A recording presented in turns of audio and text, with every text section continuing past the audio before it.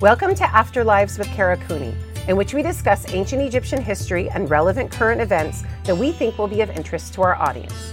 I am Kara Cooney, and I'm a professor of Egyptology at UCLA. This podcast is separate from my teaching and research roles at UCLA. In recent years, I've become active in communicating with the general public about the history of ancient Egypt through lectures, interviews, social media, books, and guest appearances. This podcast is my opportunity to take the kinds of deep dives into history that are not always possible in academic formats. So how are you doing? I'm okay. I'm overworked and stressed. Yep. But who isn't in America these days? Well, I always thought the being back in person and... Oh, no, being back in person, but then having to do Zoom. Also hybrids, exactly. It's twice as much work. And then I don't have my ways, and I have no sense of direction. Yes. So I'm like, I think I just keep going down Westwood, and then I have the Zoom on, but then I have to go back to my ways, and it's ridiculous. Oh, I know. It's ridiculous. What are we talking about today? We are doing the gods' wives of Amun. It's a complicated subject. There's lots to talk about. It goes on for hundreds of years, and it changes. Yes. Yeah. Okay. So let's get into it. It's a good female power discussion. Yeah. Seems to be so powerful, seems to be this amazing thing, and yet in many ways is just a token of patriarchal masculine power. Exactly. Yeah. Mm-hmm. All right, so let's get into it. Shall we? Yes, I'm ready. Always. Ready? Always. Yes. So if you were to briefly give a summary of who these, or what this position is, I guess we should first talk about it as a positional role that someone fulfills. Right. How would you describe it to people, to our listeners who maybe have never heard of it before? There's multiple titles. The main title is God's Wife of Amun. It seems weird to have the of Amun at the end, but that is the way the Egyptians are writing it. So she's a wife of the god. Which god? Amun. But there's an N in there, so you have the of part, which is a little bizarre, but she's a god's wife. So did other gods have gods' wives? It doesn't... Yes, the answer is yes. But because Thebes is a place for which we have so much more data, there is much more one can say about the god's wife of Amun versus other gods' wives. Yeah. And we do know there were other chantresses, adoratresses, gods' wives, other things, but yes. Well, so we know more about this god's wife than any other. And you start with that part of the title, that she is the god's wife. Hemet Necher. Yeah, you're right. Yeah. Hemet Necher. And what does that actually mean? It seems to be associated with a sexual duty, that she's there to make sure the god can help him help himself to recreate himself. Other title goes along with this one sometimes. Okay, her other title is God's hand, which, and for those of you that know your Egyptology and know your Egyptian religion, you know that the world was created how? I'm going to make you say it. Yeah. So through masturbation. Yeah. A masculine act of procreation with oneself. Yep. And the feminine part of the self is the hand. Yep. Jarret. Like Smurfette, right? You have the T at the end. Egyptian is the same in this regard. And so the hand is the feminine element of the god. And he's recreating himself, but is he? So it's so interesting that she's his wife, but she's also then a part of his body. She's not separate from his body. She is his hand. So she is also the god. Yep. In the same way that Sekhmet Tefnut Hathor is the god's eye. Yeah. The Yiret Necher, or the Eye of Re, the Yiret Re. And what that means is that she is part of his body and yet can be sent forth from him, can be separate, can have separate action. Manifestation of him, yeah. And as the gods, is interesting that female goddesses are always almost parts of a male god. Which is the opposite of what happens in a biological reality, that every human being born is part of the female body. Yeah. I know this because I've had a baby in my body, and you do feel like you're hosting an alien being, and they're making you feel sick. They're taking up space, and they're moving your lungs and your body around. Your pelvis changes shape because of it. But you are hosting that being, and they feed off of your body and change your body.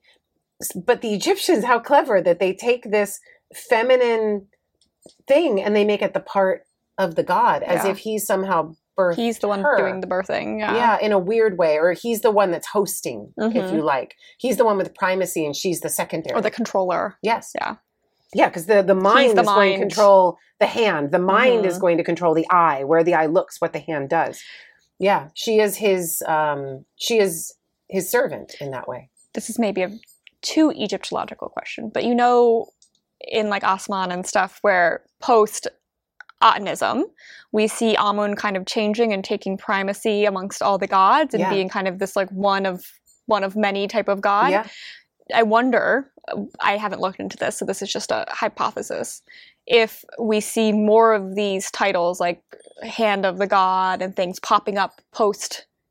I don't know, and it would be a really interesting research study. And you're referencing like something like the Leiden hymn, where we see all gods are three: Amun, Re, and Ptah, and that one is like the body, and another is the mind, and another is the light. Or I'd have to look at the text again. It's a wonderful text where it's like less polytheistic in a way. That text is associated with body parts, so they make it like all three are one, and all three are part of the same being. So then you add the female divinity into this, and she's a part of that masculine being as a hand or an eye.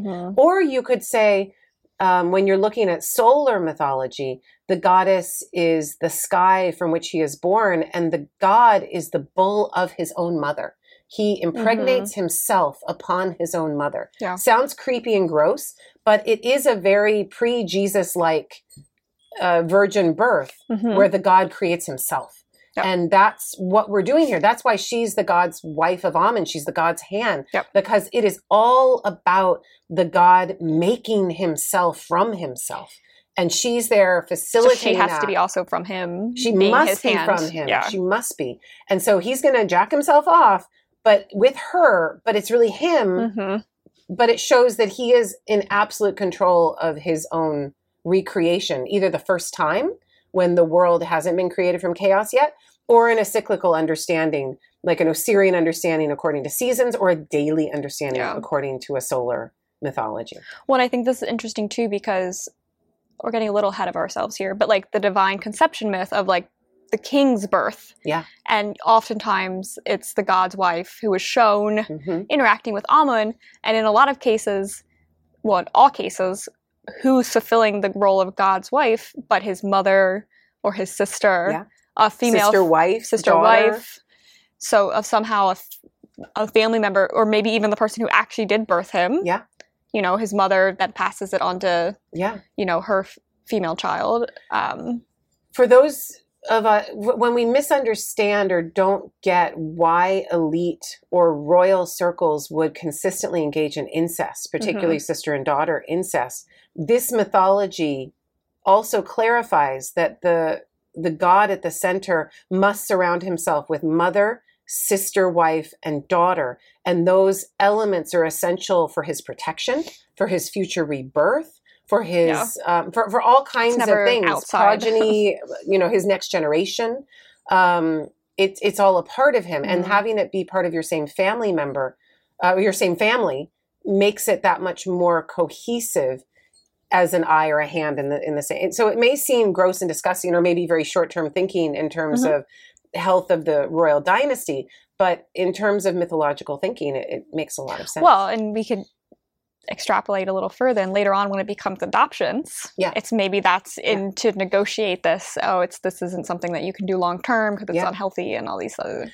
Maybe, but the adoptions, and I know we'll talk about this in a bit, but the adoptions are also, they show very clearly that the god's wife of Amun is not about the wife. It's about the god, i.e. the king. Yep. It's about who's king at the time. It's not about her legacy. Never was, never would be. It's about who's king next. The position the position has the power and the holdings and the authority, not the person. You know, this is treated very positivistically within Egyptological literature. Look at these women had power. Look, these women had officials. They had estates. They could stare an official in the eye, stare him down, and get what they wanted. All of these things are true. But they still weren't anything without the king. They weren't anything without the king. They were only placed into that position because of their relationship to the king, and their power could be taken away in an instant. As soon as you have someone come in and take over the country, oh, now you have to adopt my daughter. Yeah. And make her the next one. And politically, the god's wife of Amun, this is a Theban position that we know about. And most kings, Theban origin or not, are ruling from Memphis and Heliopolis. That's where the power is, and maybe even Delta sites later on. They need their reach to be long. And so in a way, they're sending their arm out. They're sending their eye out as an extension of their family to Thebes to rule that religious place in their absence. So it's the same. It's exactly the same. Yeah, that's nice. Yeah. Oh, and I'll add one more thing, is that we have the god's hand, we have the god's wife of Amun, and there's also like a divine adoratress is a later title, but you do see a little earlier too. And the chantress, that would be the duat netcher. Duat netcher, the one who worships the god. What is duat? What does that mean, this worshiping? You're raising your arms up. You might be singing. You might be lighting incense, but you're doing some sort of ritual adoration. And what does a patriarchal man love but a woman worshiping him? So that's what this is. And then the chantress is, she's singing for him. And which is often related to rejuvenation, sexual, getting him excited and pleased and all these things. But all of these things have bodily connotations. You have the voice, you have the arms, you have the action that one does, and it's all in an extension of the god's body. Yeah. Good. So when we're looking at this office, how can we study it? What Egyptological evidence do we have left to us to look at it? Well, almost all of it is going to be idealistic, perfected, monumental in some cases. Not always. You're going to have some papyrus documents, maybe even some ostraca documents, but it's going to be very ritualized. And you will then have to know as a researcher that you have to pull the veils away from what is actually happening here politically and what is presented as a purely religious office. What is it is actually economic, political, in some ways even militaristic in the late 19th or 20th dynasties.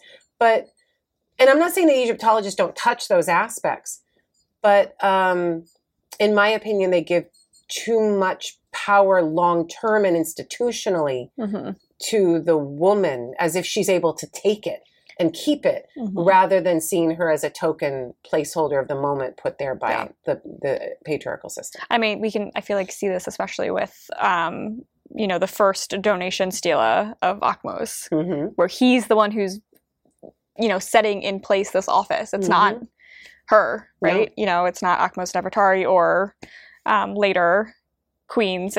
He's the one who goes and buys the office and sets it up with the endowment and gives it to her. And what happened? He's buying the second high priesthood of Amun. There's the high priesthood, the first high priest. The second, there's third, there's fourth. In the 18th dynasty, you don't see as much information for those lower titles, third and fourth, as if they're low. Yeah. But to buy the second high priesthood, what happened to that guy? Were people upset? It's a way of claiming something that patrician elites had. Yep. But you don't see the title. Again, I'm jumping ahead. Yeah. No, but you don't see that second priesthood title until post-Hatshepsut. Yeah. So some, argue that it was T3 in his hatred of Hatshepsut. He takes back that title from and then you don't really get God's wives anymore after that for a little bit. Well, he puts his wife unconnected to him in a familial manner, non-sister, but just a wife but in she the doesn't position. Have... And then by T4, it's his mother, Tia. It's his mother. And then it's kind of down. It's A3. It's there, but it's not important. Then Otnism happens. Right? And then we don't see anything in post-Amarna. And Ramessids, you might see the title, but it doesn't seem to be that important. It doesn't come back until late 19th. Late 19th with Iset. I think it was Ramses the 9th. Okay. Kind of starts it back up again. But also Tawasret. Yes, she has it. She's going to claim it as a means of taking power, or she's going to have it imposed upon her by people who are trying to use her to take power. Yep. Okay, so let's rewind a bit. Go. So studying this, we have, as you said, very ideologically charged monumental architecture. We have the chapels at Karnak that they erect.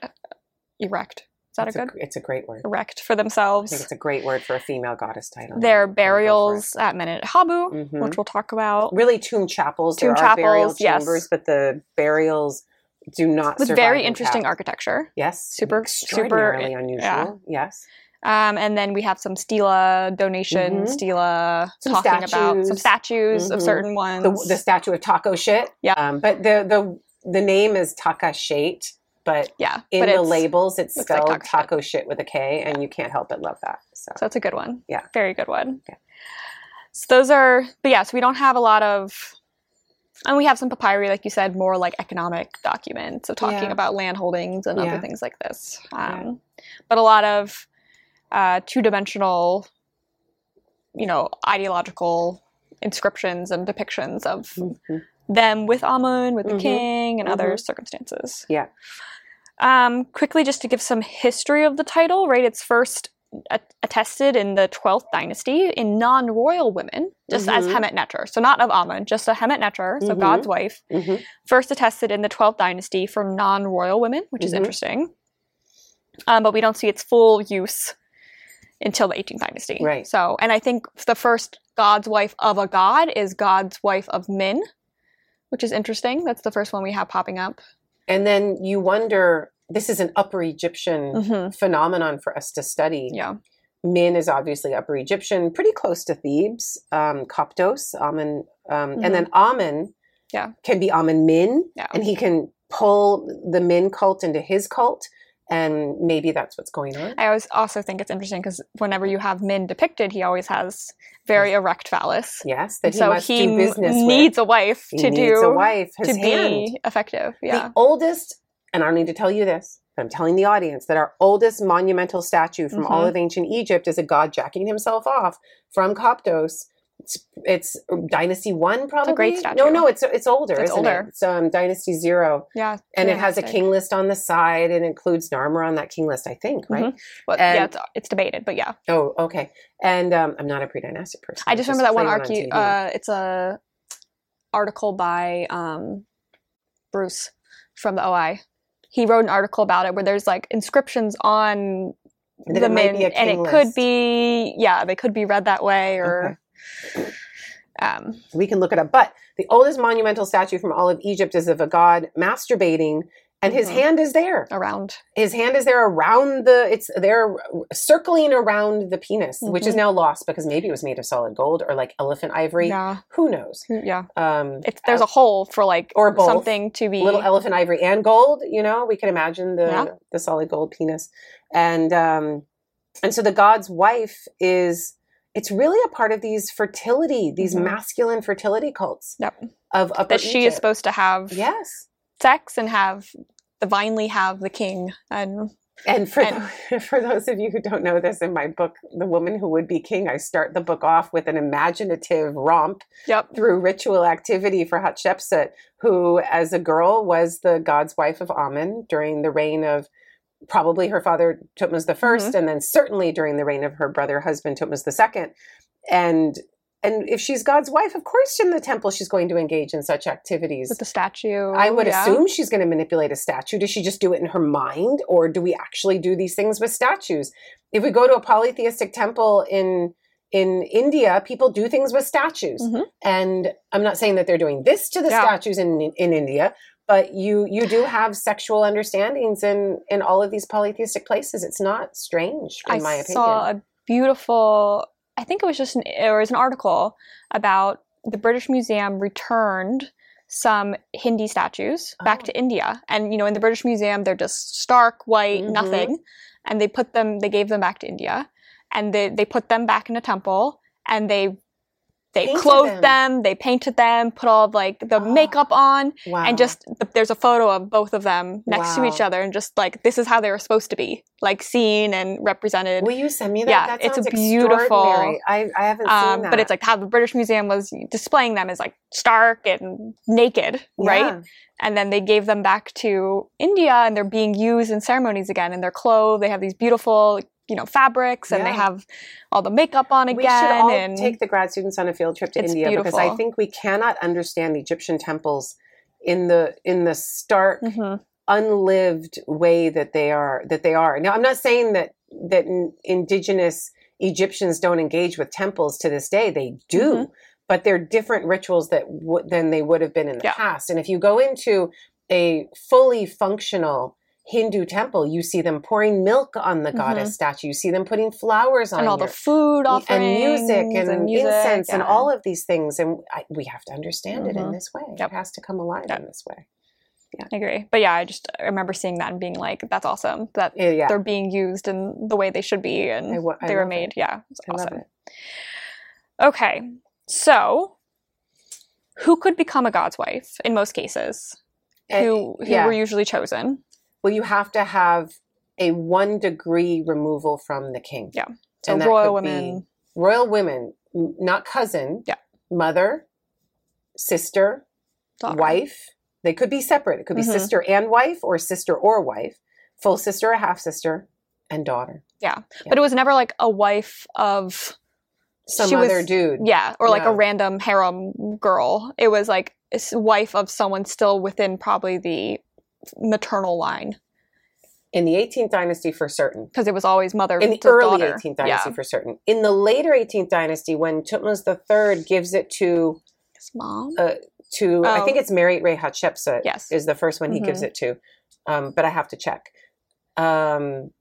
Is she a harem girl? Is she there on his mother's side? Is she? We don't know. Well, it's hard too because he definitely disrupts what's going on and changes it the office a bit. Yeah. So, and then after that, it's not really a thing. I mean, when I say that we treat it too positivistically, let me also backtrack and say that the god's wife of Amun position is quashed by Thutmose III because it becomes so powerful. Yeah. And because the sisters, daughters of the king can use it to counter courtly power and to pull it to themselves. And potentially, if Hatshepsut is really trying to pull Neferure into it, and it seems that she was, is trying to create a legacy of their own. So I'm not saying that didn't ever happen, but it's not something that was ever completed to fruition because the patriarchal system would not ever allow it. So, well, you see what Hatshepsut did with it. Yeah, exactly. She used it for great power. And then before there's even a god's wife of Amun, in the 6th dynasty, there's all kinds of power for females as mothers, daughters, sisters, wives of the king. And they're able, in an incestuous, directly connected to the king way, they're able to create so much power, so much so that the king is like, screw you girls, I'm done with this. And then assigns 2 new great wives to create the next generation. Yeah. But then they take over. And so it's interesting how these women who are 1 degree removed from the king can use it. And this is, when people are like, oh, women are duplicitous, women are manipulative, women, there are old tricks when you hear like a men's right movement say something like that, or patriarchal bros talking about females and how they misuse their power. These are the things to which females must resort. It's their only option. It's their only option in a patriarchal system. And so the god's wife of Amun is an extension of exactly that. And we have to see it in that vein. So, okay, so it can be his wife, his mother, his sister, so a close connection to the king. So in a way, as you said, it's, they only get their power or whatever comes with the office because of their connection to the king. Yeah. Do we know what her duties would include on a more... I pulled some from the Red Chapel, right, where we have Hatshepsut depicted as God's wife. Right. And you can extrapolate from some of the depictions of what they might do. Hatshepsut's not depicted as God's wife. Some other chick. Well, it's Neferure. Maybe. It's unlabeled. Yeah. It's unlabeled. So there's just some woman depicted as God's wife engaged in ritual activity. We have them participating in processions of the priests. Accompanied God's fathers, which is an interesting title too. Bathing in the sacred lake. Entering exclusive parts of the temple. Yeah. Calling the god to his meal with the high priest. High priest and the king. She's the one allowed into the god's innermost chambers where he is most vulnerable. Yeah. Where he is naked and exposed and in some ways even dead. Because the temple is a place of his regeneration. And if you see it cyclically, either seasonally or daily, he dies and then must come back to life. And she is there as a Jerrit, a hawk-like creature that is there with her wings outstretched to protect him, to make sure that he can get his business done while he is prone and unable to move. Yeah, shaking sistrum. So, and you can see the sistrum as keeping the disorder at bay. Yeah. Also, as God's hand, as we said, is the self-creative masturbation. And for those who don't understand that, a sistrum is an instrument, a rattle, in which you have metal rods piercing metal flat circular discs. And that is a sexual thing in and of itself. And then you shake it and move them back and forth. I mean, yes. Is it sexual? Are we seeing too much in it? Maybe. But it's the women who hold these sistra and who are shaking them and making noises ostensibly at the same time. It's meant to be that kind of orgasmic sort of moment. Yeah. Yeah. Well, and I think music in ancient Egypt, it's always this calling the god forth, and it can, you connect it to fertility and all these other aspects. Yeah. So then what would the god's wife, what kind of interaction would she have with both the king and with the rest of the Amun priesthood? Was she's not head of the Amun priesthood, right? There's still a high priest. Yeah. So you can imagine a lot of, drama probably happening of, she's the mother, sister, wife of the king. But she is the king. But she is the king because she's the one who helps create him. She's his extension. Yeah. So a high priest, if he's there appointed as one of the king's patricians from court, he's going to have a different set of entourage, colleagues, courtiers than she is. They're hanging out with the same people, but they have different agendas. And so it's so interesting to see that, say the king's off in Memphis doing something, and you have the god's wife of Amun working with the high priest. It means the high priest always has somebody at his side who has an agenda that's connected to the court. Checking him and saying, oh, but my lord, the king will, not my lord, what is she going to say? Yeah. Dear high priest, my lord, the king does not want things this way. Yep. We must do it that way. And he's going to say, yes, but we have always done it this way. Who knows? Amun says this. Exactly. Yeah. So my lord, Amun. And one can claim, the god's wife will be able to claim to know the mind of the god. In a way, arguably, that the high priest because she gets to see him when he's in his most vulnerable. She's intimate with him in certain ways that the high priest would never be. It's similar to a real queen in her relationship with the king. Yeah. You would know him in a different manner. Will have a different maybe kind his closest of information. Advisor. Yeah. Exactly. The closest advisor will be, she's kind of Yoko Ono in this. Yeah. No disrespect to Yoko Ono. But this trope of the woman who's coming in to take power and that she's perceived, right or wrong, as somebody who's disrupting what should be a man-to-man connection. But remember, the king's placing her into that position purposefully.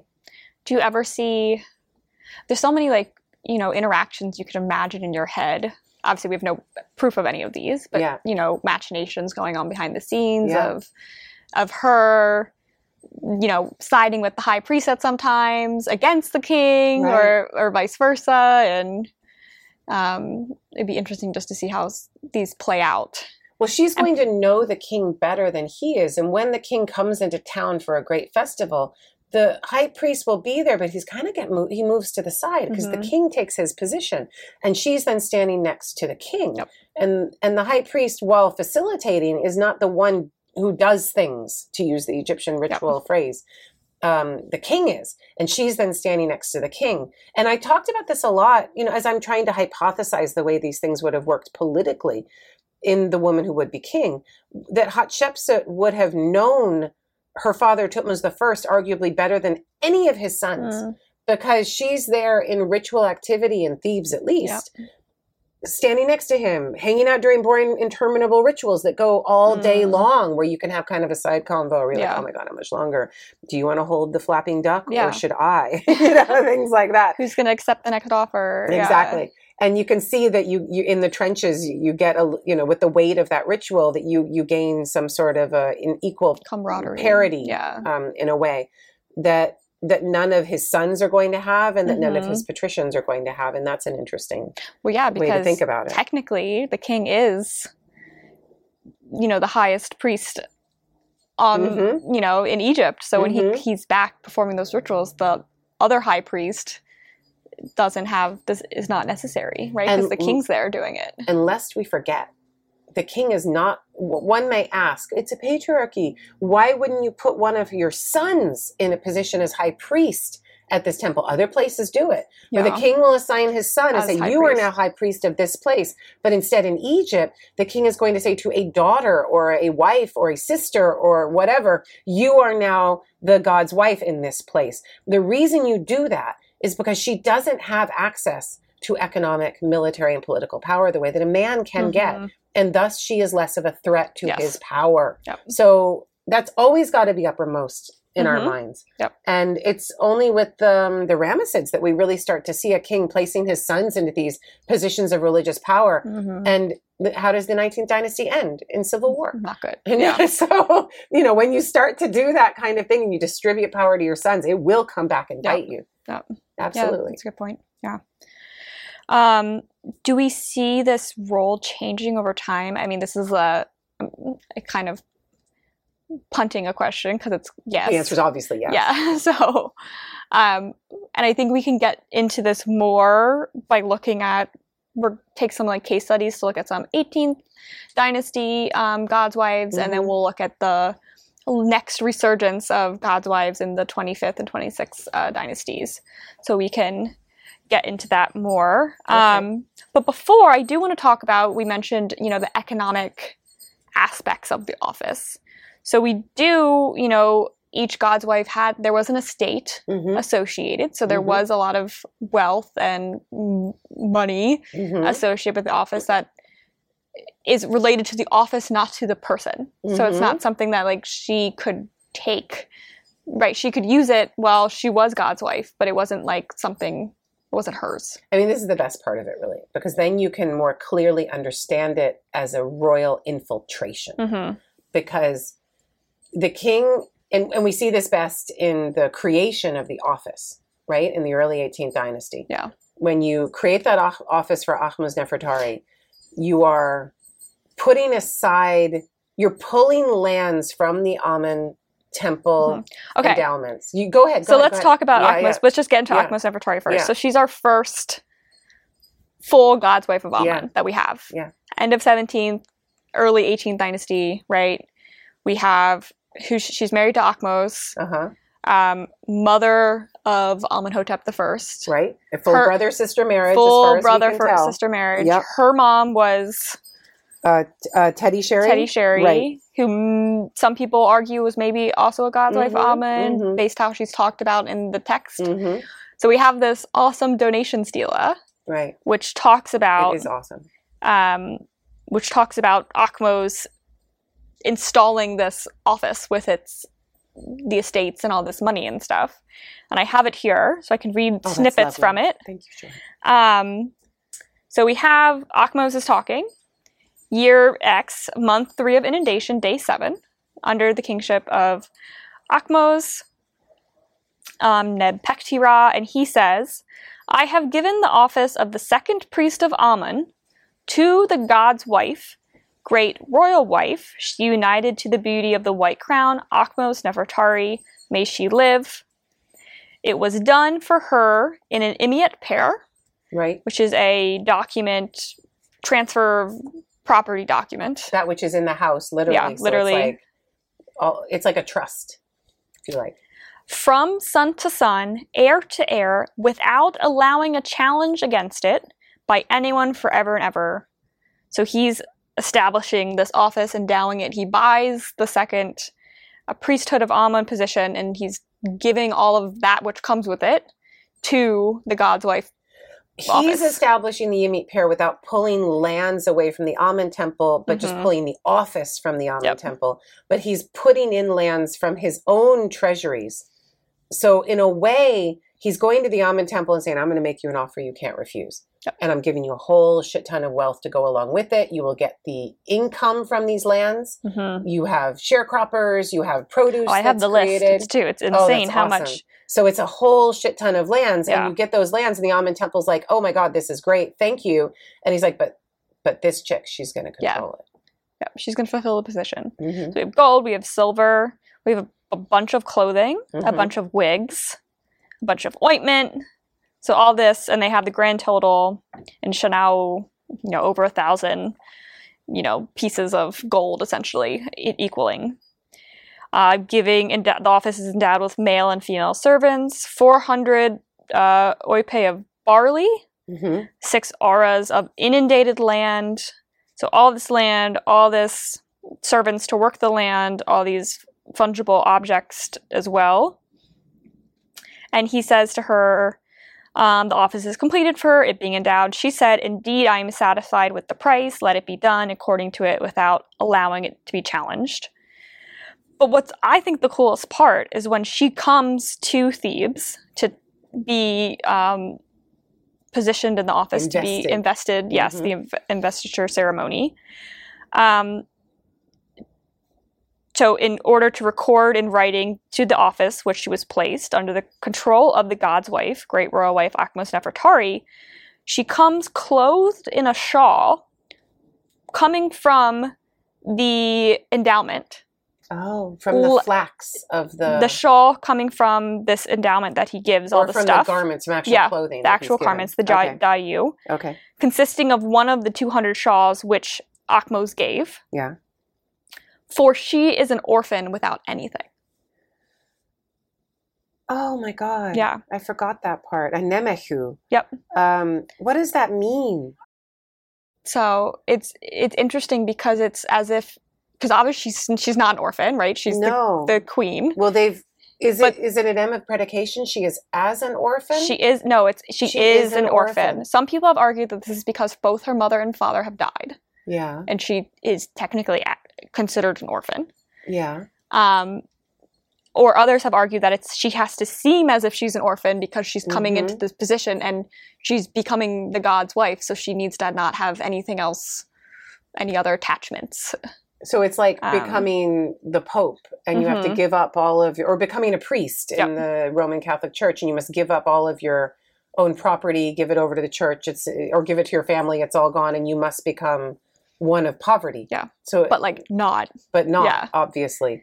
But maybe, and then your livelihood is solely connected to that institution, and so then you seem like you don't have any other. You have nowhere to go. That, or you don't have any conflicts, right? Yeah, you have. I don't have any conflicting interests. I'm just. I have nothing.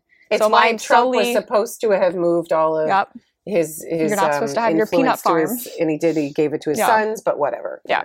And I think we can see this, the next paragraph has... You put the peanut farmer in there. I like the Carter reference. That's because he did give up his peanut farm. Yeah. Right? And she comes into the presence of the courtiers and she says, "He clothes me while I have nothing. Right. He causes that I am rich when I was orphaned." Yeah.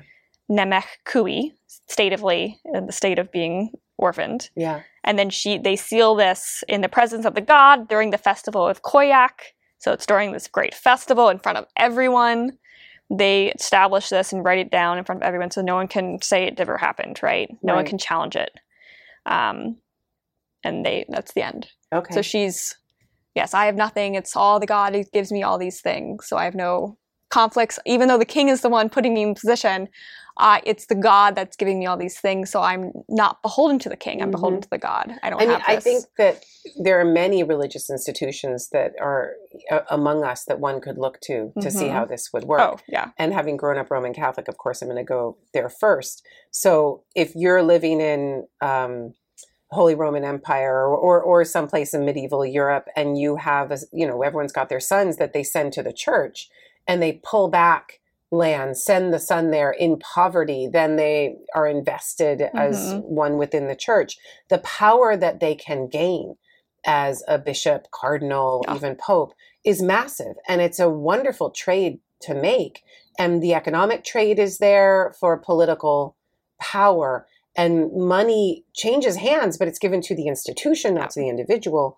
And that then benefits the one who is pushing the person into that position. And you do it to your second son because he can't have kids technically, even though they all do, right? But your medieval popes and bishops, they and all cardinals, have bastard children. Yeah, they did. But you technically weren't supposed to be, right? So it's like you're giving up your son who won't be extending the family name or anything like this. And you could do so with your daughter as well. Yeah, you could send your daughter to the nunnery. She could become an abbess. She could move and work with vast sums of money and wealth and land without actually receiving any of that income to herself personally, without having any offspring to bestow it upon. And then you can give that to a woman and give her great power, because it is temporary. It's her lifetime, and then that's it. You can take a little off the sides. Yeah. And you have control over her.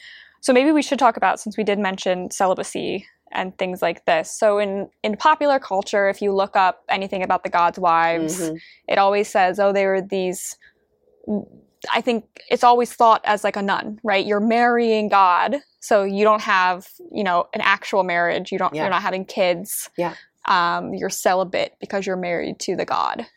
It is the way this trope starts, and you can see that other researchers have been influenced by the analogy to the Roman Catholic Church. But the 18th dynasty, as you know, and as we've already mentioned, destroys that simple narrative, because Ahmose Nefertari gives birth to Amenhotep I. And doesn't matter that he's probably sterile because he's the product of 2 generations of brother-sister marriage, but fine.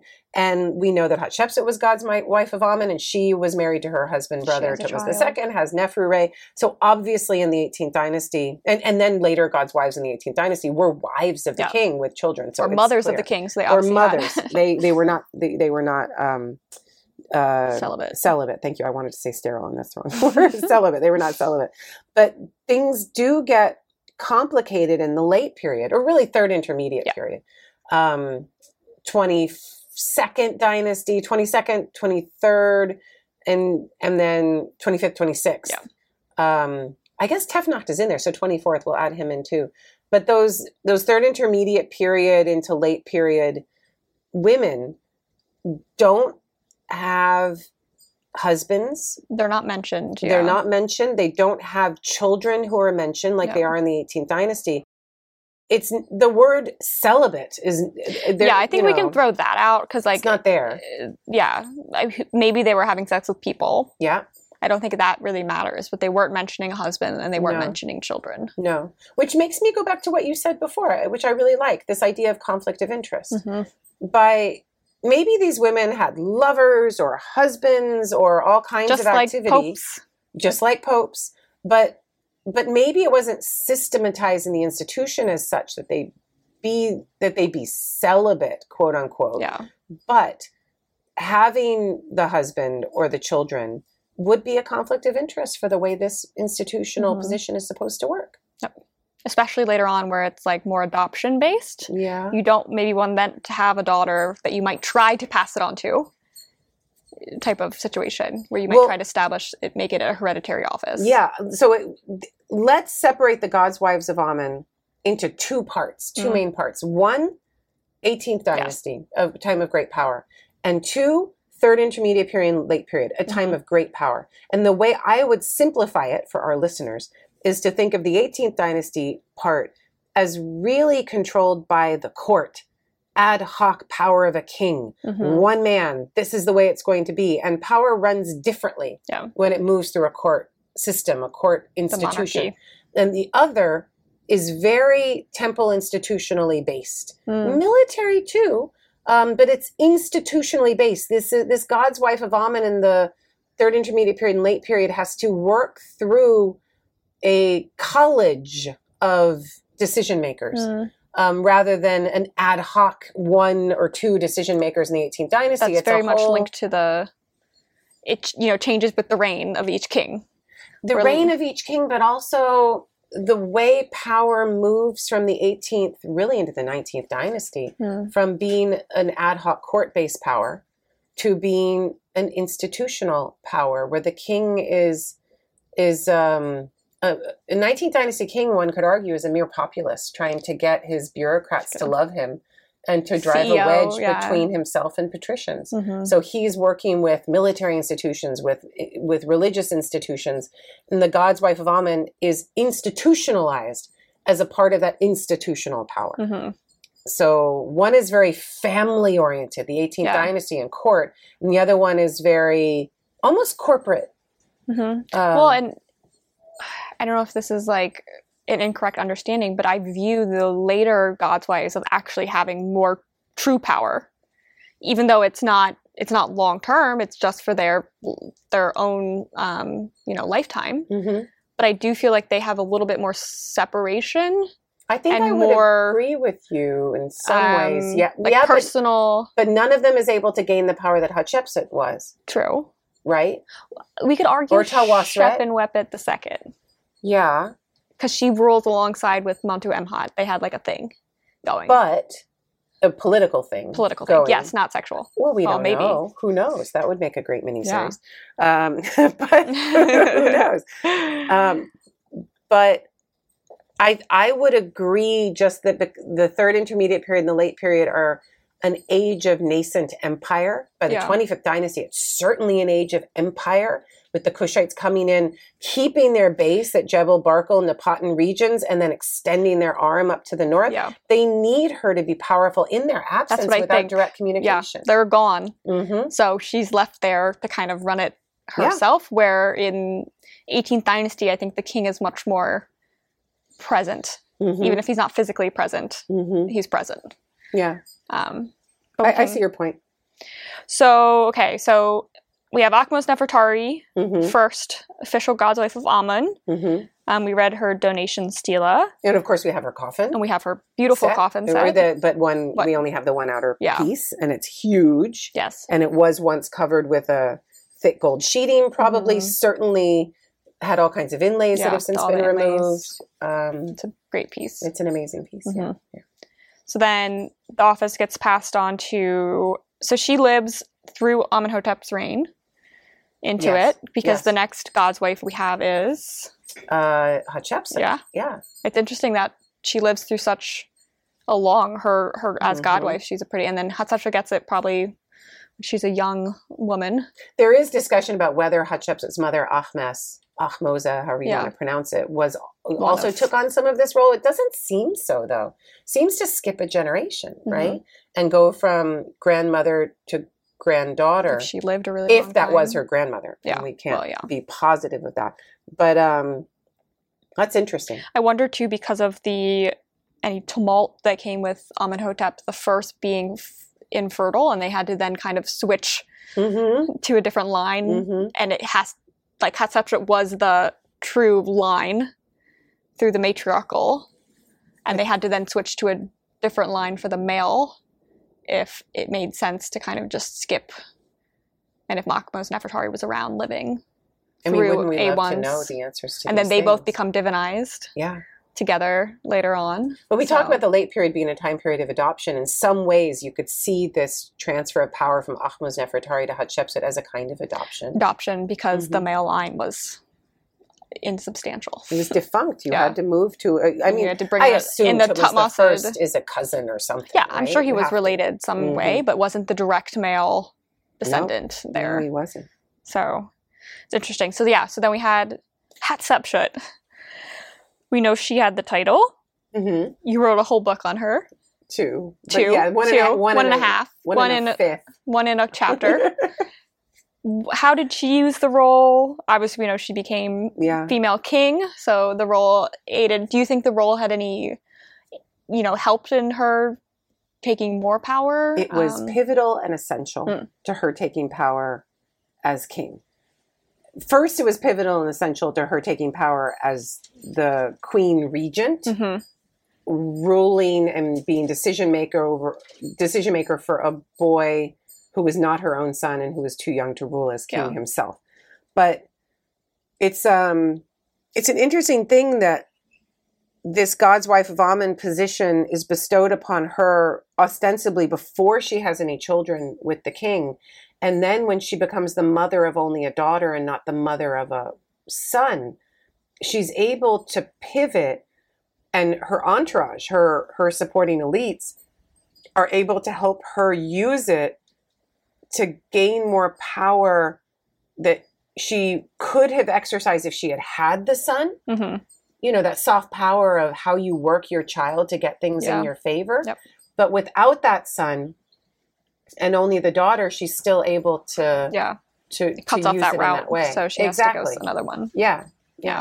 Well, and so Jordan, let's save Hatshepsut for other times. Okay. And we'll pick up on her details later. But suffice it to say that the God's wife of Amun title was essential to her becoming decision maker. And then as Queen Regent, it's essential to her taking on even more power as king. Mm-hmm. She couldn't have done it without it. And then she makes her daughter the next one.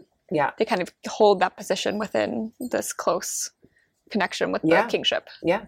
And then you can look at the 19th dynasty when they moved Tawasret into a position of power as regent. She also gets this honorific title.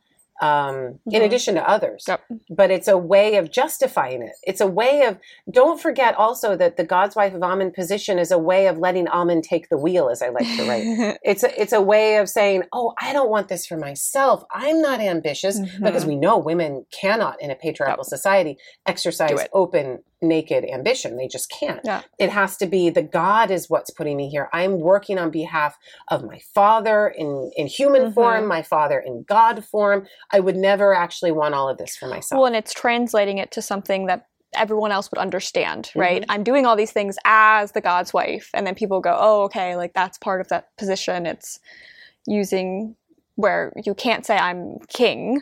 It launders it. It's a religious laundering of naked political power or naked economic power. It's a way of making it palatable, safe, one step removed from what it actually is, or seemingly so. That there's just some sort of check on it in people's minds. Whether that check was real or not is to be debated. But it's an interesting way that humans have of exercising power such that people can see what's happening behind the curtain, but everyone believes so much in the curtain that they question it less. And so, as we mentioned earlier, that the title becomes scant, or we don't see the women holding that much power with the title after Hatshepsut. Do you think it's because of how she used it to get female kingship? Or is it more of a coincidence? Yes and no. I don't think it's a coincidence, but I don't think it has as much to do with the pushback against Ahmose-Nefertari and Hatshepsut and people like that. That does happen in the 18th dynasty. That does happen with Thutmose III. It happens with Amenhotep II and Thutmose IV, and arguably it's continuing with Amenhotep III. Then you have your whole weird Amarna interlude. But the reason you don't have a strong God's wife of Amun in the 19th and 20th dynasties is because your power is not with the royal family. Yeah. The royal family has been quashed. You don't have the king's wives and sisters and mothers and daughters taking power anymore. You have mercenary military kings who are working with a writhing scrum of institutional and bureaucratic power that they have to placate. This isn't about that kind of close family circle anymore. They have to play a much broader game. I wonder too if you could argue that the 18th dynasty, where we have kingship passed kind of through the maternal line, and in the Ramessid, it's because we see the sons popping up, being named, enlisted, and that the sons play a much more prominent role in the Ramessid. If you just doubling down on this like patriarchal patrilineal line, and the matrilineal kind of falls out of importance in almost a way. Yeah. And you could bring in the whole idea of where the Ramessids are coming from, and if they're more of a Near East, West Asian persuasion, it's more patrilineal descent. I would agree with versus a matrilineal Egyptian. And some people will listen to this and say, Jordan, you can't say matrilineal line because the 18th dynasty isn't that, and they've disproven the heiress theory. And I've written about this, and I'm like, yeah, fine, you can disprove the heiress theory working in this systematic way. Having said that, that doesn't mean that these women and the children born to them weren't more important because they were born to these women. So the answer is yes. Yeah. That female line was significantly more important in the 18th dynasty. What's cool about the 19th is it becomes much more tribal, much more Saudi-like, because if you look at the lineup of sons and the lineup of daughters for Ramses II, or in the 20th dynasty, Ramses III, and of course they're not father-son for those that are new to Egyptology, but those daughters that are named are all married off to different men And those sons are married off to different women. We have much less incest technically going on. Not with cousins, sure. Yeah. But not with brothers, sisters. You're not keeping everything close in the family. Tight. Each of these children is used to make a political connection to a different family of bureaucrats, patricians, some of the same. Yep. And those daughters are then used as like diplomatic sorts of connectors to the body politic that the king is working with. So the women are important, but I would agree with you that the women are important in connecting his elites to him, to him through his daughters' bodies. Yeah. They are an extension again of him, of his eye, of his hand, of his reach to his elites, whether they're lower elites as bureaucrats and military professionals or they're higher elites like patricians. Yep. It's still you're I'm giving you my daughter, and it's a way of bringing everybody now in. You're loyal to me because you're in my family. The other cool thing is in the 19th dynasty you also see, and 20th, you see the harem explode in size from all that we know. And that means that the body politic of the bureaucrats, lower elites and the higher elites are sending their daughters to the king in replication of what the king is doing for them. And so their daughters come to him and he has hundreds, if not maybe 1,000 wives or something at the height of the Ramesside period. So it's this interesting connection of politics through a body or tons of bodies, through sex, through children, through these family lineages, very complicated family lineages that are named in the 19th and 20th dynasties. We don't see any of that complication in the 18th. Genealogical information, I guess, clear because it's messy, so you have to write it down. And they wrote more of it down in the 19th and 20th. They did. They didn't write as much as we would like. Yeah. Because most of it still seems to have been verbally, orally transmitted. And everyone knew who everyone was. That's so-and-so, who's so-and-so's cousin, and the aunt of so-and-so. And it's that unspoken. And when everyone gathered together to party, you knew that certain clans were over here and over who there. Hates so-and-so. Exactly, who collected together. And these things are shielded from our eyes because those are exclusive bits of information. Yeah, you have to be in that club you have to know. Be in the set. Yep. Yeah. Otherwise, you don't need to know. Yep. So we have so then our next high in the God's wife of Amun position, where we see them, not only we have a lot of evidence for them, but also it seems that their power is at a height, is the 25th and 26th dynasties. Yeah. You have a lead up to it with the earlier third intermediate period, the 22nd, 23rd, 24th. Yep. And it's interesting to see that as Egypt decentralizes away from a strong kingship of the Ramesside period. Yeah. And we can argue how strong that kingship was at the later 20th. But as it decentralizes, these women become vital for a more decentralized system to keep but I a think control too, to on. Help the king and actually keep power. Because like we said, the kings are either up and way north in the Delta or campaigning. Or campaigning. It's a lot more warfare. Or way down south in Nubia. Yeah. And it's important to keep someone on your side that's in Thebes. But that's a great pattern to note. When do you see the God's wife of Amun pop up?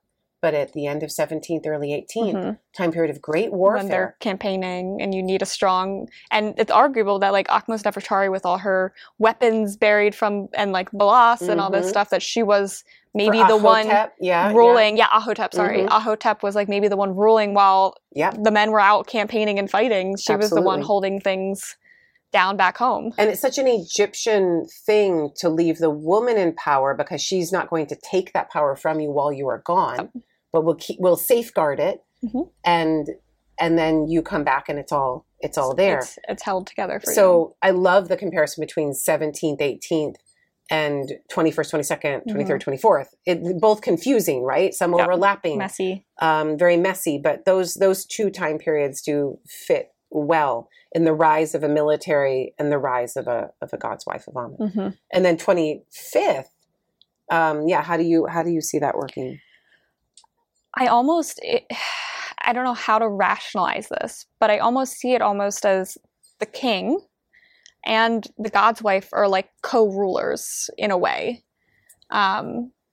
He puts usually his sister in this position, and that it seems much more equal in a way. Yeah. In this sharing of power. Yeah. We're also dealing with a really interesting dynasty that has so much brother-to-brother succession. Yes, and the line of the heir is much, they sometimes go horizontally. It's not father to son, So you can go with the same god's wife because their sister is in the office. Mm-hmm. So it will work. It's, I like your idea of seeing it as equals ruling at the same time. One, the king, being invested with political and military power. Yeah. And one... She gets the ideological and political power. And economic. To boot, both, one could say. But hers is more ideologically grounded. His is more militaristically grounded. Yep. And then they make a good couple that doesn't necessarily compete with one another. Exactly. Yeah. And so we can talk specifics. So we have...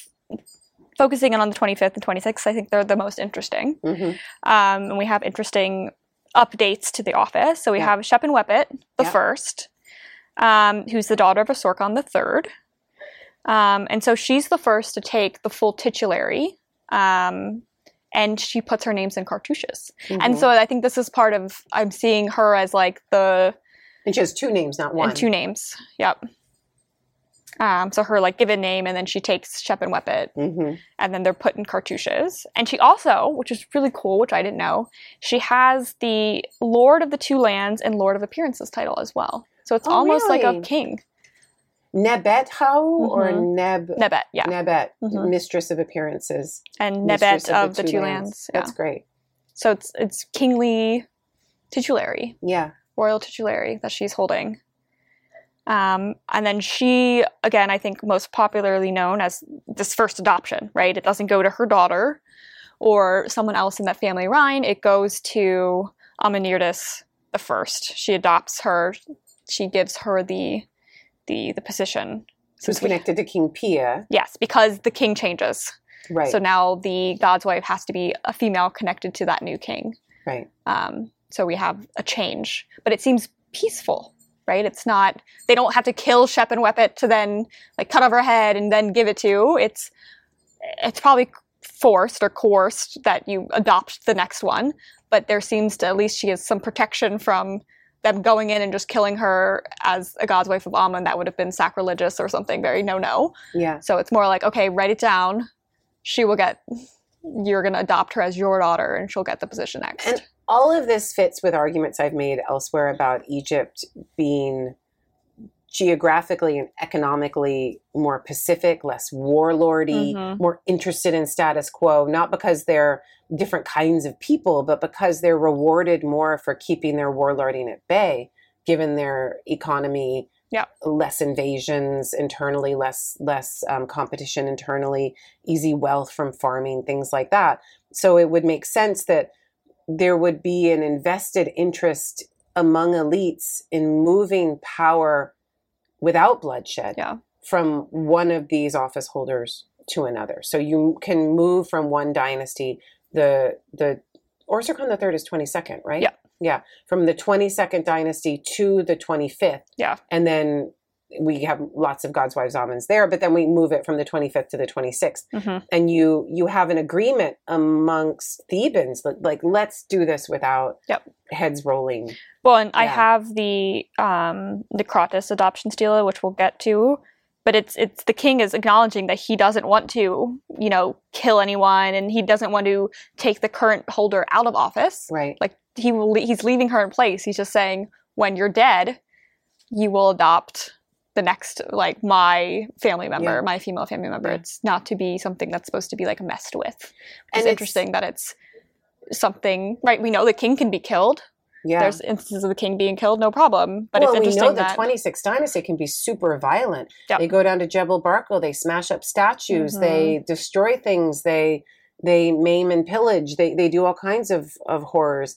But in Thebes, it's like people are making an agreement, like, let's all agree, like a peace and reconciliation sort of commission. Let's all agree that we're not going to we're not going to shed blood here. Yeah. And we'll find a way somehow to do it. To actually sacrilegious and bad. Yeah. Or look bad for the new king to kill the old god's wife. It's just, not okay. Yeah. So you have Amunirtis, who I think best known, she has a fair amount of monuments. We have a lot of monuments with her names on them. She starts this funerary chapel tradition, very innovative, of this harkening back to even pre-dynastic styles of like tent shrines within tent shrine, but made in stone. Yeah. In Medinet Habu, she has like her own like little mini temple within a temple that is then her burial chapel. Yeah, so when you go into that space, it's so cool. Amunirtis, first, her name means Amun made her. Yeah. Right? Amun did it. Amun made her. And the year is, you're like, well, how did Amun make her? Was it sexual, or is she a part of his eye, or a part of, because year, I mean, maybe there's a play on words. Yeah. And there's the trope of the female being the eye of the god. And, there's all kinds of things one could do with that name. It's great. But then when you go to her funerary chapel, it's at a place called Medinet Habu today. And which was originally whose mortuary chapel? Ramses III, but it was originally the temple for the Ogdoad, the 4 pairs of primeval gods and goddesses, and those would be, we've done this before, darkness, oh my god, darkness, chaos, formlessness, and infinity. Woo! You did good. I did it. And those pairs, depicted as tadpoles often, froggies, they're thought to be what primeval, it was primeval, we said primeval matter. What new life comes from. You need all of those elements of pre-creation. Yeah. And it is said, it's not there's a temple in its place, but there was a burial mound for these elements of pre-creation at Medinet Habu. So it's kind of a ballsy move for Ramses III to put his mortuary temple right behind it, right? Yeah. But he did. And it's a little off to the side, but he's still claiming that space. And that's the thing that Amunirtis is connecting her burial site to. She's connecting it to the Ogdoad, what we call the small temple of Medinet Habu, and all of those elements of pre-creation, because she's the hand of the god. She is involved in such things. She is involved in this new life. She knows these mysteries, and I guarantee you, when she started this job, she was read into the program, and they invested her with all kinds of secret knowledge that you nor I will never really know. No matter how well we know things that are written in the Valley of the Kings, we'll never really get it. But so she knew all of these secrets, and so for her to put her burial space there is really interesting.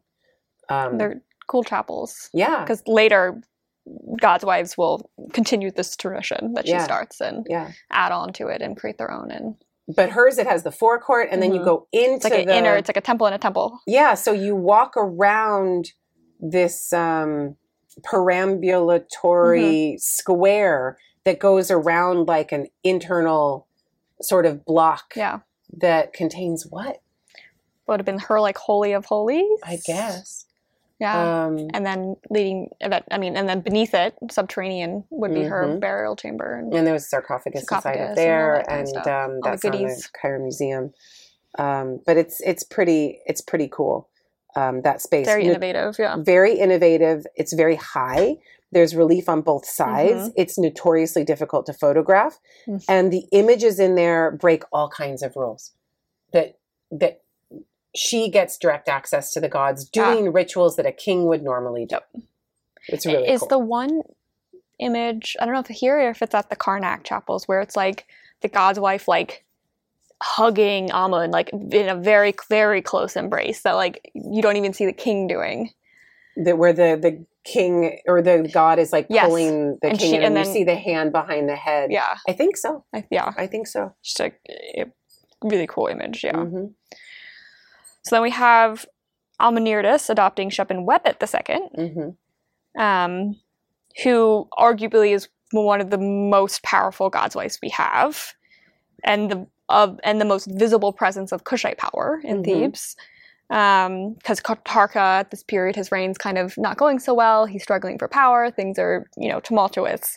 And so he just lost his son to the Assyrian Empire. Not going well. And so she's kind of the marker of stability, you could argue, in Thebes at the time. Yeah. And hers is cool too because we see a Sed festival scene of her completing a Sed festival, which is traditionally only for the king. Yeah. I mean, Hatshepsut had one, but as a king. Yeah. And with Thutmose III by her side. But arguably this is the only female, not king, having a Sed festival depicted in her, with her doing all the rituals, which is really cool.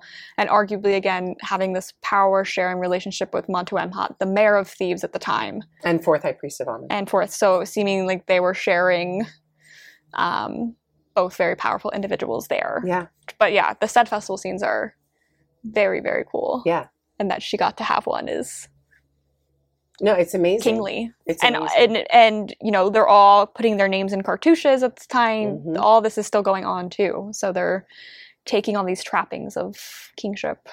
Yeah. Which is cool. Yeah. And you see the king in the depictions along, you know, with them. It's sanctioned, I guess. Sometimes yes, sometimes no. Sometimes they're there on their own. And not just in the funerary chapels. In some of the Osiris chapels and other places, she'll be there on her by own. herself, because it's her chapel. And there seems to have been a decorum that we don't completely understand, because the chapel of Hekajet will have her on her own, but then the chapel that Issam Naji is working at outside of the 10th pylon doesn't have the God's wife of Amun. As I understand it, there's only the kings there, and two kings are depicted. So it's really interesting to see that she's included in some places, disincluded in others, and like where was she allowed to be and not. I'm going to do for our seminar a presentation on those chapels. The Osiris chapels? Well, and the Psalms and stuff. Oh, so I'll look maybe and see where the women are popping up versus not. And see what comparisons you have from other chapels and stuff. See what's going on. Do you have the Fazzini volume on there? No, I need to. But I was like, it's an excuse to do it. If we end up going there in December, I'll study up on it. It'd be great. So it's interesting where we have, so I'll look into that more. So then we have Nitocris. Yeah. I keep always getting it messed up. So she's the daughter. Nit-Icaret, yeah. Nitocris. She's the daughter of Psamtik. So again, now we're changing dynasties from Kushite to Sayite. Yeah. And so, of course, now we need something to reestablish. Shep-en-Wepet needs to adopt Nitocris into the high God's wife position. Right. So we have a document again, establishing this, and I have it, and I have highlighted. It's very long, so I'm not going to read all of it. We were reading it in Middle Egyptian not long ago, and I was like, okay, let's skip all this economic stuff. Yeah, at the end. I did. I left it. I wrote following huge list of donations. Yes, and I was like, it's all about money and each gnome and what they give, and it's a lot. It's crazy. But there's it's like lots putting of a big taxation scheme at the bottom of your big stela. But if you see we can talk about it after, but like comparing it to the stela of Akhmo's earlier, again, it's all about this like establishing money, and you have to have it in writing, and everyone has to be there present seeing it and condoning it, and so it cannot be therefore challenged. So we have, so Psamtik's taking over. He wants to make sure that Nitocris, now I'm like second guessing myself. No, you're right. Nitocris.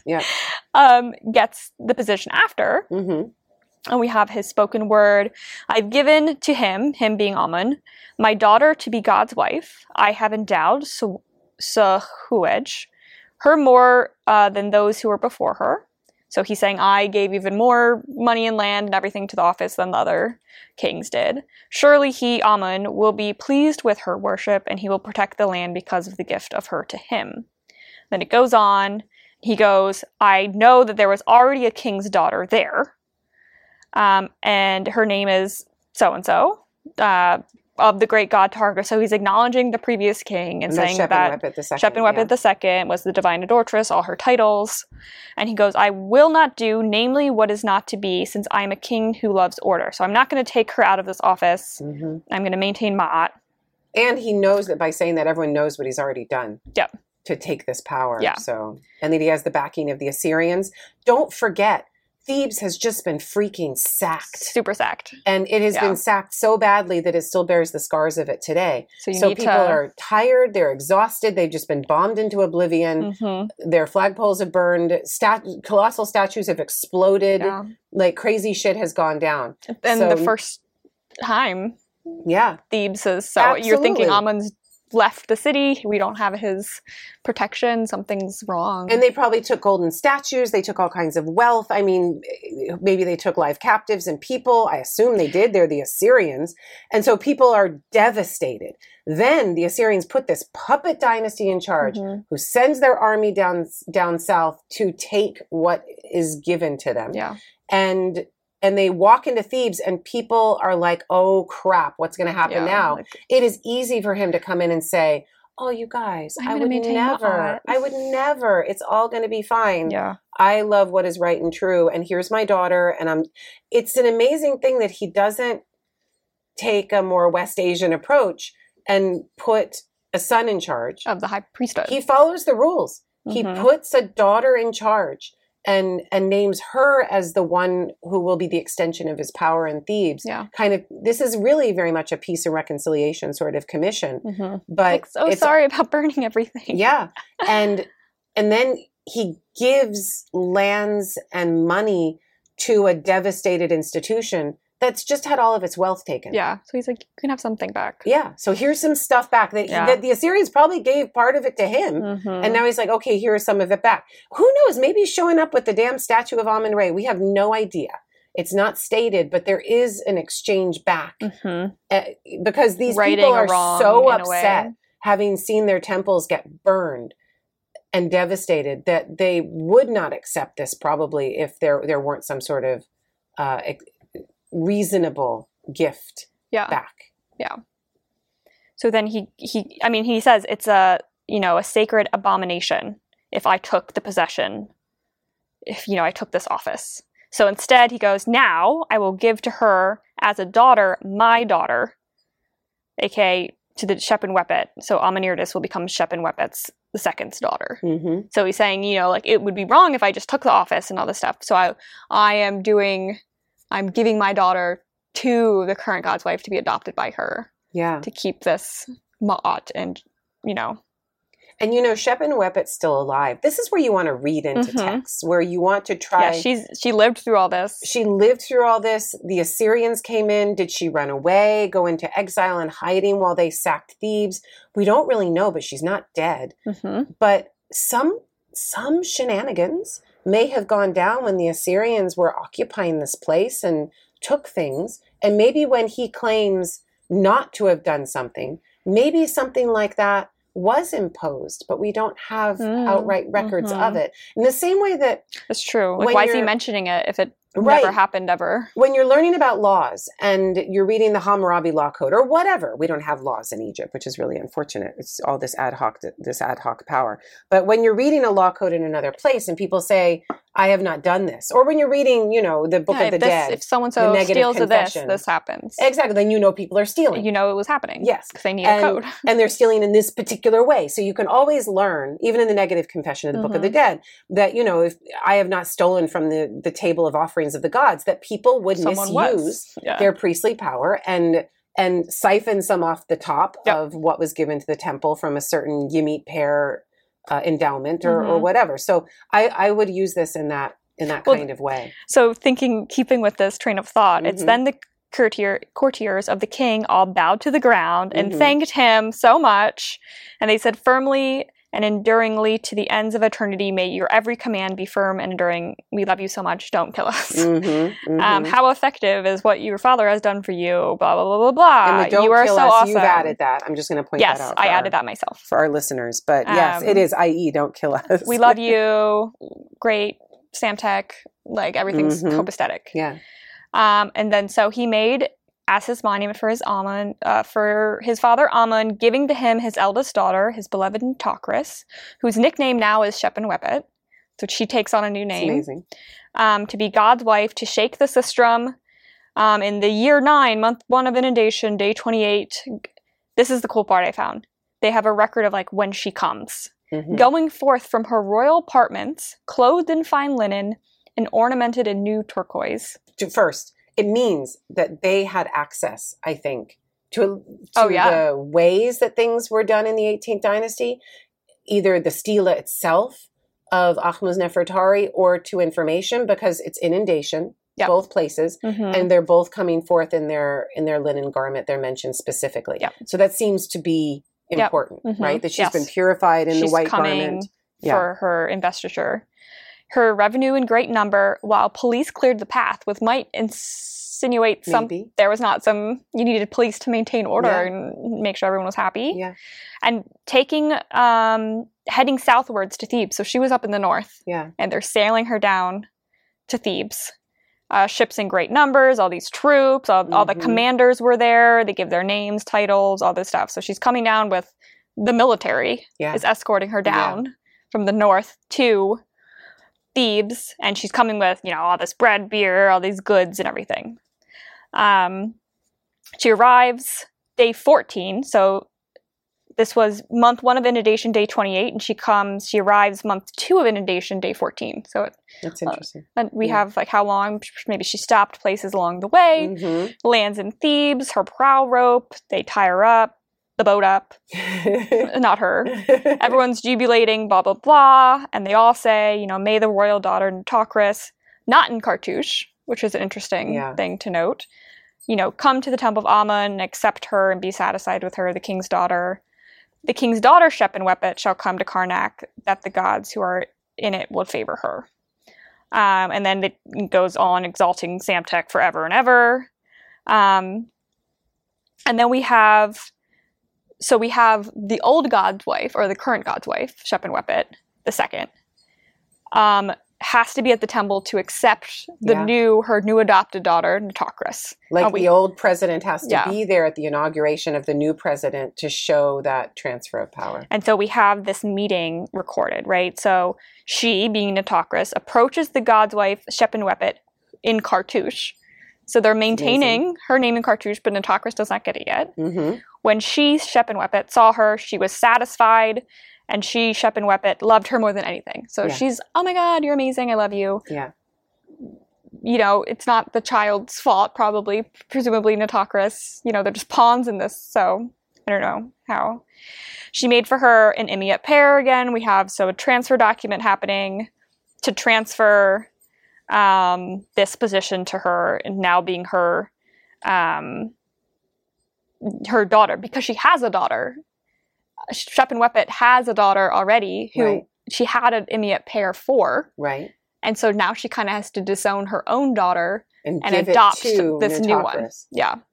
And the way the money works is so interesting. And I'm sorry to cut you off, and you can continue the rest of it. But they're coming down with a military escort.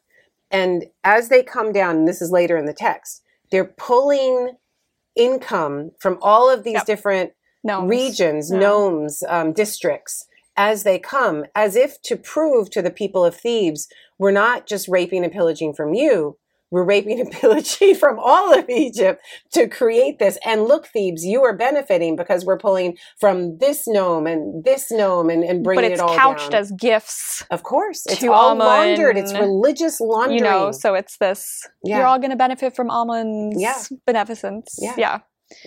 So we have then Shep-en-Wepet disowning her own daughter, Amunirtis. How is that put? So it says, she made for her Immiat pair document, which her father and her mother made for her, together with her eldest daughter, Amunirtis, not in a Cartouche. Right. So who was the old heir. Right. The royal daughter of Taharqa, true voice. Right. So the old heir is there with her, and they're changing the Immiat pair to now be about Nitocris and not her old daughter. Right. So she also has to condone it and agree to this change. It was executed for them in writing, saying, we have given to you all of our property in the country and the city. You will be established upon your throne, firm and enduring unto the ends of eternity. The witnesses for them were all priests, the pure priests, and the courtiers of the temple. And then a list of all the property that was given. And then it's this huge list. Huge list.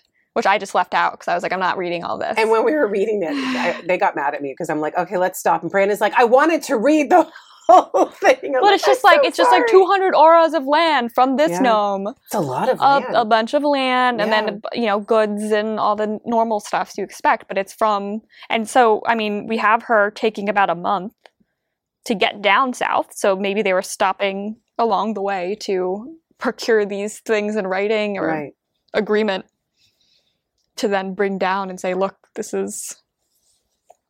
But I like viewing it as Samtec kind of trying to, like, secure the country from this tumult that was happening. And it's using this, you know, adoption ceremony to kind of be like, no, everything's okay. And then we have to assume Shep and Wepet II and Amunirdas went back home. Yeah, well, Shep and Wepet keeps it until she dies, because she's just adopting her. Yes, but then it says that she can keep it until she dies. But you don't think she did? I mean, Or they kind of maybe were like You know, the other thing to remember is that the 25th dynasty as was is now back at Jebel Barkal trying to become powerful again. They do try to create a counteroffensive to take back what was theirs. Yeah. They are going to try to take Thebes again. It puts Shep and Wepet in a very awkward difficult position. Spot. Yeah, I wouldn't stay there. Yeah.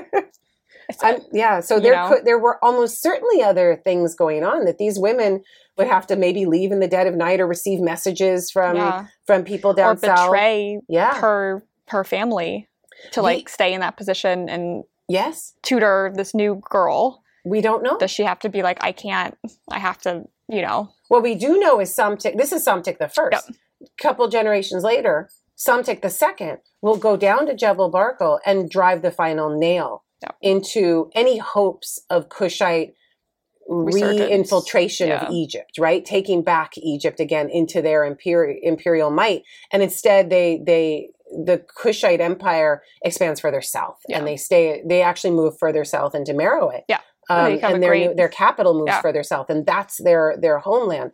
But these women are there. They find themselves in a moment of great push and pull. Maybe even feeling abandoned. Maybe. Right? Like they're in Thebes. Their king brother is now pushed out, and they have this new king who's maybe offering them some semblance of, like, I'm not going to kill you. Yeah. And you feel kind of abandoned and... I mean, somebody's got to write a novel called The Last Kushite Women in Thebes. That's great, that would be a good right? novel. That would be a good novel. From her perspective. Right? Yeah. And she's there all alone, and then the women with lighter skin come in and take over and have all of their wealth and riches, try to take their linen clothing, I mean, all kinds, take their bedchamber. Yeah, oh yeah. You could imagine all of it, right? And the elites are like, whatever, we're done with you. Yeah, and you're not going to like remarry or something. You're older. Mm-hmm. You've already had kids. Mm-hmm. Like what role do you now serve? Maybe just to tutor this new Nitocris in the position and get her up to speed. Right. And you're hoping maybe through a friendship or something with her you can keep safe or... And Montuemhat's in the middle of all of this, our fourth high priest / mayor of Thebes. With his giant tomb. Right, with his massive tomb that he's working on. And he's like, look, chicks, I have a new mistress now. Yeah, I mean, maybe she could have...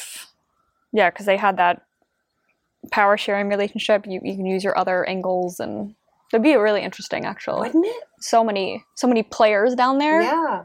And characters. Yeah, call us up. Be a great... Jordan and I just developed it here. The intellectual property has been created on this podcast, and let us know. It would be a great story. Yeah. Yeah. And then the last God's wife of Amun we have is Ankh es Nefer Ibre. Yeah. That's a mouthful. Yeah. And she's the last one to be adopted and hold this title, but she's also the first person to take the title of High Priest of Amun. Oh, I didn't know this. She takes it. Yeah. High Priestess. She's the first priest. First priest of Amun also. Right. And then done. And then the title. And then it just goes away. It's gone and move on to is it because the Persians have come in? The Persians come in. Right. So the Persians aren't... Well, they use their women very effectively too. But in a different... But not in this way. Not in Egypt. Yeah. They're not going to bring their women into the Egyptian arena. They're going to use different players, like Uja Horezna and people like that, right? I in Miramayad, she argues that the Persians, women didn't hold these religious roles. But they did in their homeland. I was wondering, because I was I wanted to ask a Persian specialist because I don't know a lot about women in Achaemenid Persia. Well, we have those in abundance, so we could ask Professor Rahim Shayagan about this. And I've talked to him about it, that within the ancient Iranian homeland, women connected to the royal house were very much like 18th dynasty women. They were repositories of wealth, of political power, but a little softer and less threatening. They could fund armies. I mean, these women had great power. They could be kingmakers. They could put sons on the throne. They could remove power holders in certain regions of their empire. They were really powerful. But Egypt is far, and you don't want to do that necessarily to one of those precious women of your inner circle. Just strand her out there. No, they're not going to send her out to Thebes. What the hell's Thebes to them? When they have all of Asia to rule, why would you send one of your most precious women out to this backwater in Northeast Africa? You wouldn't care about the priesthood. No. Just keep the priesthood going, and it doesn't matter. Yeah. So that's our last. No, you need collaborators like Uja Horesna and people like military. That. Yeah, exactly. You're worried more about military rebellion and things. Yeah. So then we can speak about the legacy of this title and of the God's Wife. So we talked a little bit about the chapels at Medinet Habu and a lot of architectural innovations. The sarcophagi. Right, we have the earliest. I think one of the sources I was looking at said arguably the first in one of the chapels of an actual true barrel arch. If depending on how you'd like to define some of these terms. True. I think I've read that. So a lot of architectural innovations happening as well. Obviously, you can track this, which I'm very interested in, into Nubian history. That they take a lot of this back with them to Nubia when they're pushed out, and that you have later kings of Meroe mentioning 6 women in his family holding this title. So it becomes a lineage, prestigious title to mention within Kushite Meroitic culture. And then even a lot of the titles and epithets are used by later Ptolemaic queens. So we still have a cultural memory. Obviously the role doesn't last, but you pointed out the very practical need of a king to have a partner in power who is not threatening. Yes. And the Ptolemies do that in spades, right? That's their modus operandi. Yeah, it's their bread and butter. Exactly. That's there to throw in all kinds of sayings. Another metaphor. Exactly. But there's all this brother-sister marriage, often full brother-sister marriage, sometimes half, more incestuous unions in the Ptolemaic 300-year dynasty than any other, this Macedonian non-Egyptian dynasty. And how much of that is a legacy of the office of the God's Wife of Amun is not really known. It's interesting. But if you're thinking about women in ideological positions, that would be a good one to kind of look back to, and what titles are being used, what epithets, how are they being depicted in relation to the gods. And one wonders during the Ptolemaic dynasty, when Upper Egyptians were often acting in competition with the Macedonian power in the north, the colonialization in the north, one wonders if there was female ideological power installed in temples that we don't have as much evidence of, or that, but I don't know of anything like this. It would be from Edfu, Dendera, Philae. I haven't investigated this. It's not my period. 3,000 years of history is a lot of history, and we can't be masters of all of it. But I don't know of anything like that. Bringing into the Greek, Macedonian, women in those, you don't have them as high priestesses. But the Mamisi explodes. All of these temples have this cult to the mother, cult to the sister and daughter and wife, and the regeneration of the king, the idea of the God's wife being connected to that source of the first time of creation and the God's creation, it explodes. Yeah. Whether there's an actual human accompaniment to that in office, I think is interesting, and I haven't really looked into it to see if maybe you could read in between the lines in these Mamisi spaces, or if every temple that has Mamisi had a priestess that would accompany that space, part of the rituals or something. Yeah. Well, we don't have the God's wife's chapels destroyed. No, in Menedha Habu. No, you don't. So they absolutely stuck around. Yeah. Be interesting to see if their cult was continued as well, because these spaces were, and those still operating. Chapels all stand still as operating and everything. So it'd be interesting. There is quite a legacy, and you could argue that all of this continues into the Isis cult. Yeah. That then goes throughout the Roman Empire. That this idea of female power is an accompaniment to the masculine god as his protector and his helpmate. That this is what you see in all of that Isis cult material. And what is that connected to but militaristic Roman social power? So it's a pretty strong legacy. Full circle. Yeah. It's a great way to look at it. And then, of course, the divine birth in Christianity is all of this. So then when Christianity takes over and spreads like wildfire, it is like an Isis cult in a sense. And but you cut the female power out of it. In some ways, yes, there's your abbess and your nun, and they can have power, but disconnected from it's the same kind of thing that does continue in the Roman Catholic Church. I don't know about the Coptic Church. I don't know about the Orthodox Church. I only know my own world, but obviously that female power that is laundered, that is cleansed in a religious way does absolutely continue. I don't want to say that it's necessarily a direct legacy, but it could be. I think it's more just linked to patriarchal regimes, and that's the only avenue for women. So much of Christianity is Egyptian. Yes. In its, mother holding Christ on her lap, the breastfeeding images, the divine birth itself, those things are Egyptian. The earliest Christian stuff is all from Egypt. Yes. And there's a melding of those religious ideas. So the idea of the God's wife of Amun as Virgin Mary having a legacy that big, I'd go for it. There was, when's the last...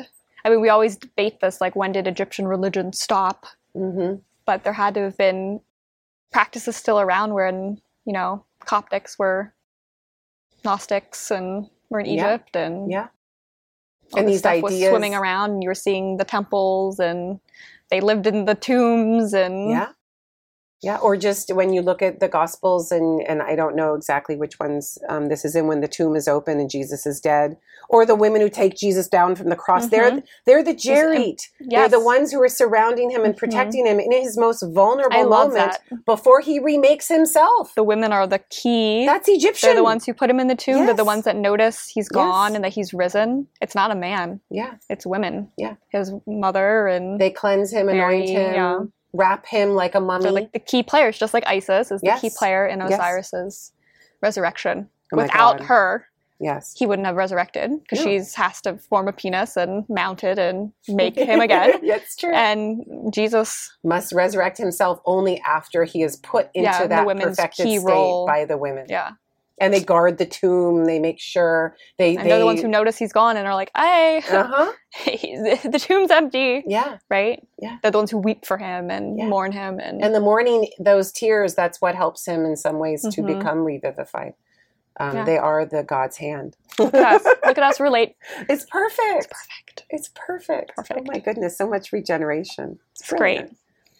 Any final thoughts on God's wives? They're always a fun topic. I think we blew that one up into, all kinds of Christian mythology, which I think really works. And this goddess mythology that is visible in every single Christian church that has imagery.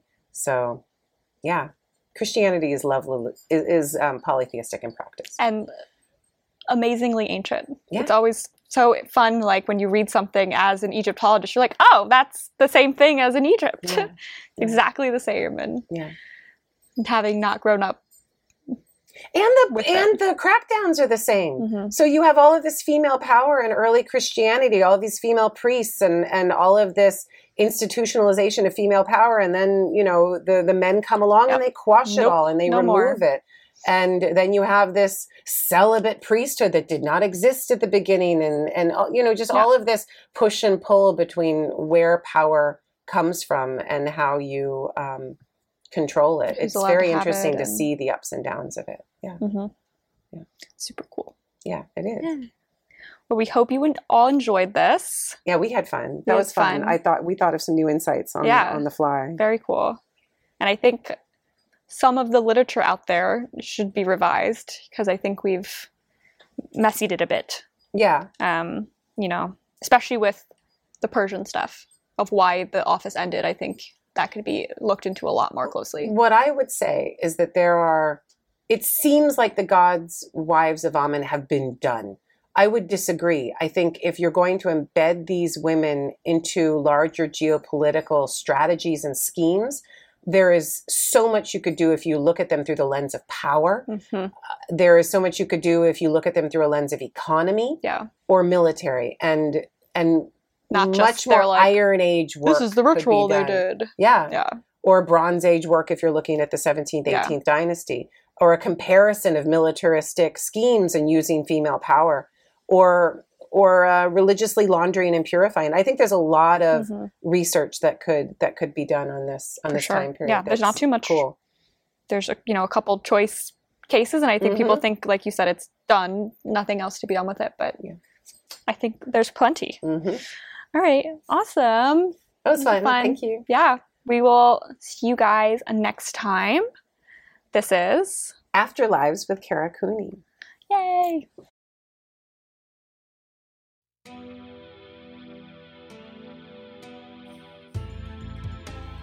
Thank you to our listeners for your support and for subscribing wherever you listen. If you enjoyed the show, please share it with others and leave us a 5-star review. Send us your questions related to the show and topic suggestions for future episodes to karacooney@gmail.com. You can find the show notes in the podcast section of my website, karacooneyegyptologist.com. For that, thank you, Amber Myers-Wells. There you'll also find info on my books and upcoming lectures. While you're there, don't forget to sign up for my newsletter to keep up on the latest news and content from me. Check out the conversations that happen after the podcast mic is turned off by subscribing to our Substack, Afterlives After Party. You can find me on Facebook at Kara Cooney Egyptologist and on Twitter and Instagram at Kara Cooney. See you next time on Afterlives with Kara Cooney.